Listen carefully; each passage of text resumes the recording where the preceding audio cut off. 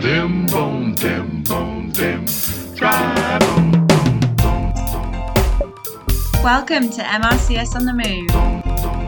Bowels, Bones and Backseat Vibers. Try boom, boom. I'm your host, Naomi, but this is the podcast where you do the talking.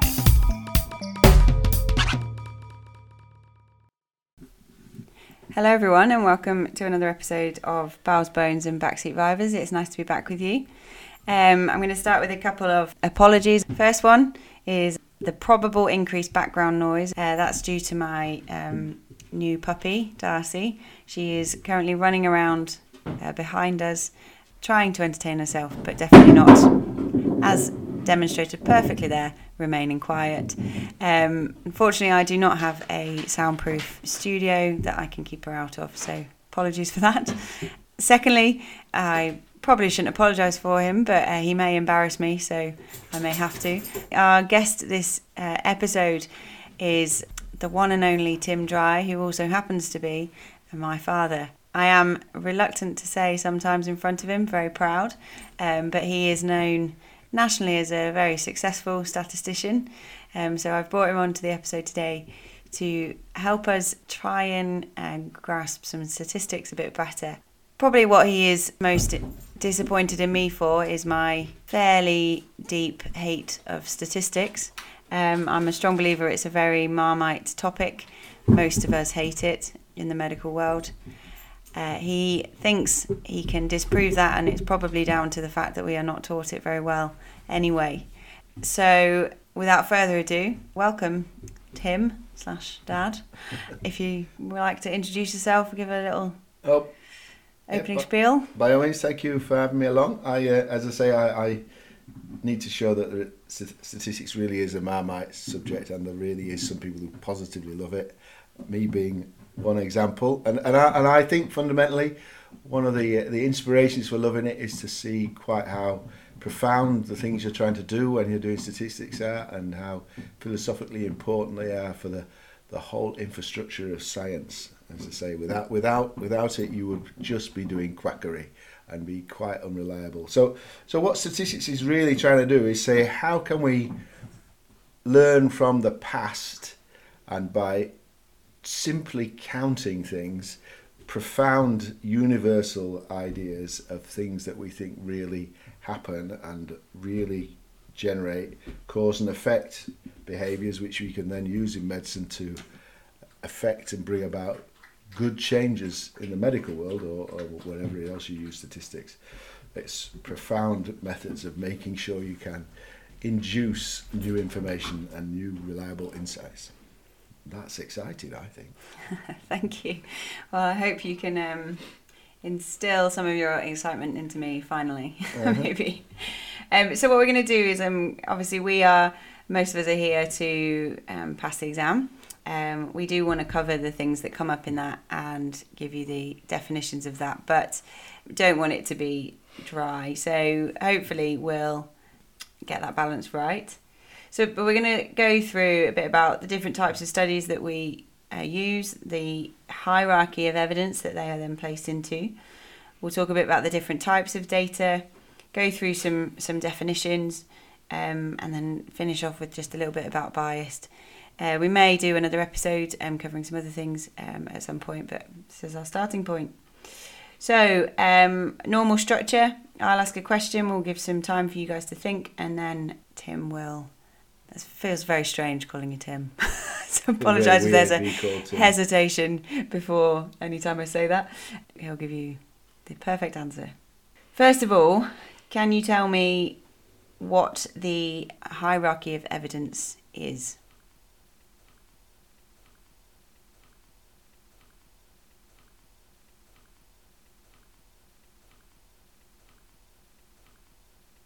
Okay, so this goes from first thing you could do is talk to experts, so expert opinion.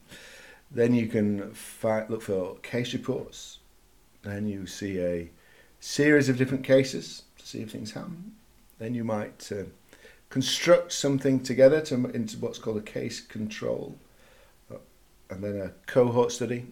Then what some people like to think of as the randomised control study. We'll come back to that a little bit. Then where you group together the randomised control or whatever studies into meta-analysis and then some form of systematic review. In thinking about that list, I thought of the acronym Everyone Foresees Really Messed Up Statistics. So everybody foresees really messed up statistics. Of course, that's until you get statisticians come along and unmess it. Okay, we've gone over the different types of studies. Let's go deeper into that and talk about what each of them are. So, what is a case control study?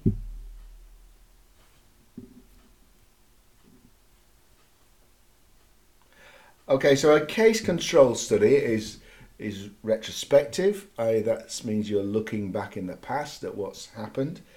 It's observational, so you're not introducing anything, you're just looking what happened, and you're typically looking at the progress of a particular disease. So you take out the cases, which are those that have the disease or what outcome you're studying at. You then identify some controls who didn't have the outcome and disease, but in all of the cases are as similar as possible before the actual outcome occurred. And then you assess for those exposures linked to the cases risk factors, as you might try and identify based on how the ones with the case and the ones with the control differ. So that would be a good example. That would be sort of lung cancer and smoking. That's how they started. Certainly, if you look back in the history of smoking, that's what happened, and it's the early stages that you look at because you don't have to invest in anything in the future. You try and uncover what's happened in the past. Okay, so let's just next go with, probably should have done this first, but what's a cross-sectional survey? Which ones does this cover?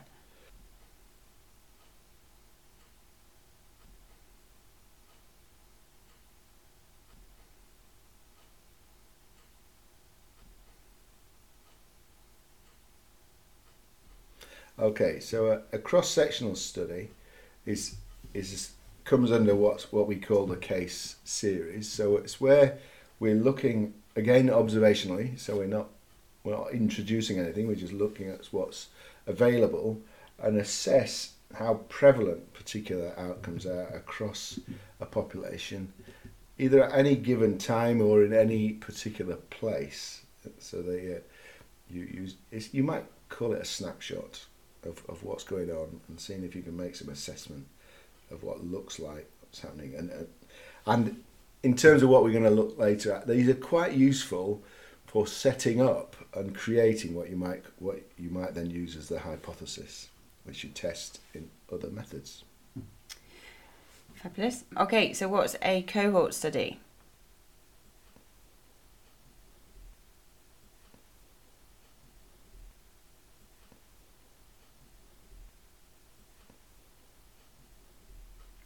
So a cohort study is when we move from the past, so the retrospective studies where we're looking at what's happened, and we identify a group of people who we're going to monitor in the future. So we don't intervene in that with those people, but we just see how things progress. And ideally, we might early on allocate people into different bins that we're going to follow, and there's some quite important reasons why you do that rather than trying to allocate them into bins after the event. It's partly to try and it's there really to try and prevent a really difficult problem that's going on in statistics at the moment called repeatability, and because people are assessing groups after the event, and that creates all sorts of bias, which is what we'll talk about later on as well. Oh, we're linking this together very well, aren't we? To sort of create a narrative. Okay, so moving on to the big dogs, randomised control trial. What is that?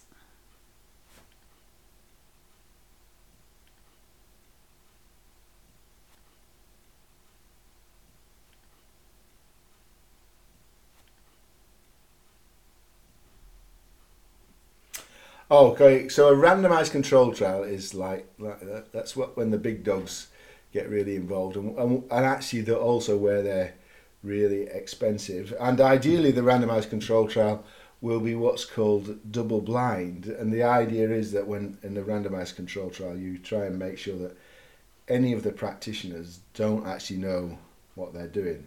And so what you'll do is, like the cohort study, you'll divide people up into groups, and you'll ideally divide them up randomly. So you'll toss a coin or use a random number generator to allocate them, so that ideally there's no other difference between the groups, at a group level at least, between them, other than the interventions that you've made. So you can then, you've structured it, you deliberately put it into a comparative idea, and you control it. And the reason why you keep them double blind is so that lots of the psychological differences might not occur.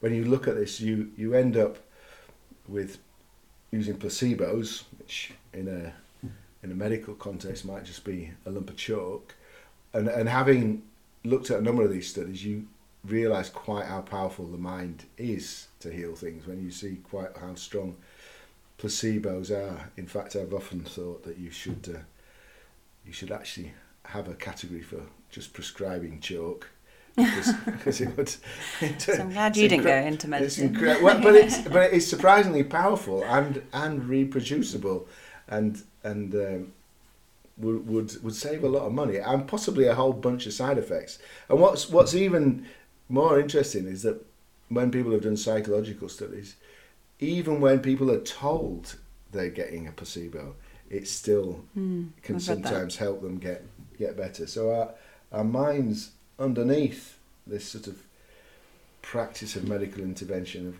are incredibly powerful. So if we that was actually really interesting, but don't look too surprised. Statistics was interesting. But just for the sake of exam answers or short Right. answers, we're saying sort of an RCT. Well, here's a structured comparative controlled trial or experiment where you've got two or more interventions. Mm-hmm. So in our case, often a drug or a surgical intervention, say. So then they're studied across the groups of individuals that are randomly assigned into the different interventions. Yes. And you are making those groups comparative by reducing confounding factors, etc., etc. So you can be sure, or hopefully as sure as you can be, that any difference is due to the intervention and not anything else. But that is a problem also, in that actually what RCTs do is that they're very good at then proving that the single intervention you've done in some way or other contributes to the cause of the outcome. But what it doesn't do is it scrambles up all the other contributory factors. So you only ever prove that intervention is a necessary part of the solution rather than a sufficient one. So you prove it's necessary, but not all the other things that may need to occur, which is where it becomes very universal. One of the things we want to get our statistics, but can make it less relevant in a complex environment. Okay. So you can't look at secondary outcomes. That wouldn't cover your other... You have to be very careful, particularly if that bit then becomes a retrospective examination. If you look at the way clinical... you haven't planned for it, controlled for it. And very often that can then be... it's not part of the randomisation. And one of the problems with RCTs is when people that had these secondary evaluations that they didn't specify beforehand, they have all sorts of hidden bias, but in the literature they're given the weight of an RCT, and so they're treated as if they're highly evidential, when actually the only really highly evidential bit is the stuff that you prescribed beforehand. So I guess that's something for us to be aware of. We get asked a lot to critically appraise papers, so sort of to be aware of the quality of something goes down if you start using the secondary interventions and stepping away from that primary aim of a study. You just need to use more judgment and realise that bit's not part of the hierarchy of evidence that's really high. That bit's much lower down. It becomes, in effect, you might call it just expert opinion. Yeah. Okay. Okay. So then the last two. So what is a meta-analysis?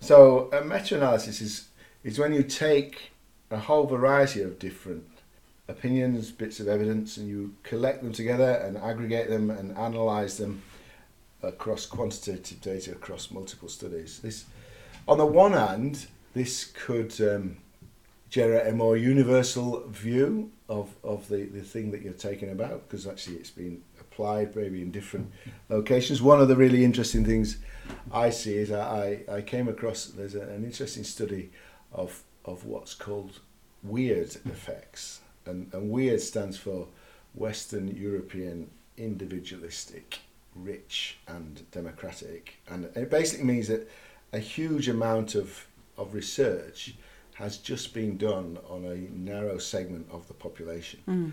Even to the extent that there's also been recent discussion about how a lot of it has been done on male and some male perspectives of medicine. And meta-analysis can reinforce that if it doesn't actually bring together, for example, RCTs that are done across different parts of the world. So you see the prevalence and the impact of medicines in those different areas. Because until it does cover those things, your universality of assessment really doesn't spread out across those different groups. So you need to be aware of it. The other thing you need to be really, really aware of when you're doing meta-analysis is that so many failed or insubstantial RCTs and work never gets published. And this is where we'll come along again to bias. But if a study occurs and it produces an insignificant result, hardly any journals will publish them, even if the researcher wanted to publish them. And that creates a distortion, so that you end up with some illustrations where there was one point, and I think it still is in the literature, where someone did some research on telekinesis, and the only bit of literature that got published was the 1 in 100 times when actually this telekinesis research actually produced a significant result.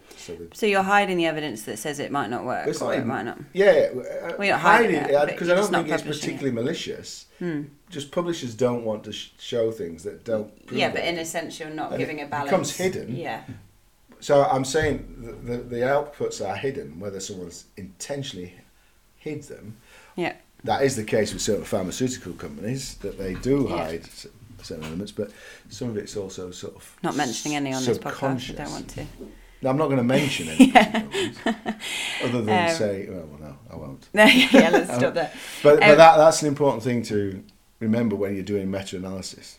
Really important. In fact, there is a move at the moment, particularly in the pharmaceutical sector, that people have to register their RCTs, not only specify what they're going to do, but register it's going to happen before it's actually done, and then you can do a meta-analysis of all the experiments that are looked at this thing, whether or not they gave an outcome or not.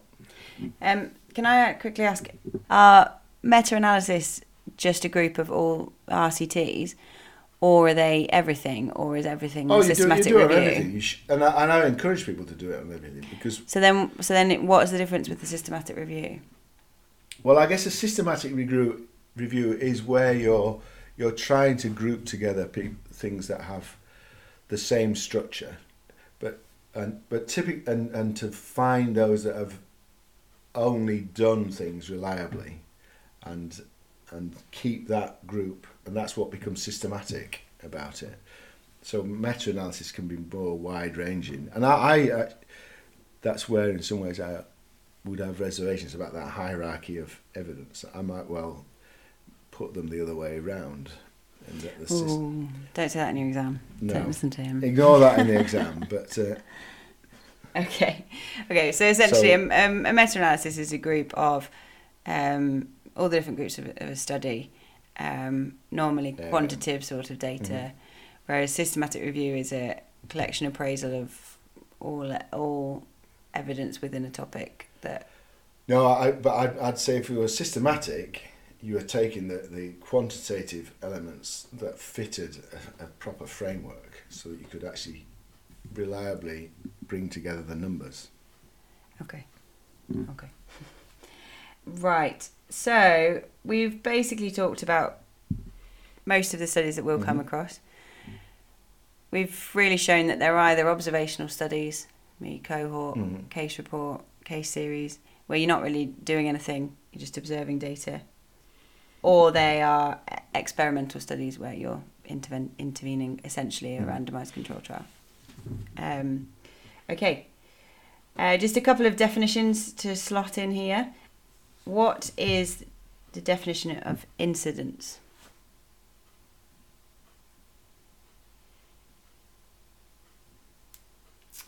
So the definition of incidence is the rate of occurrence of a new disease within a population. Okay. And what is the definition of prevalence?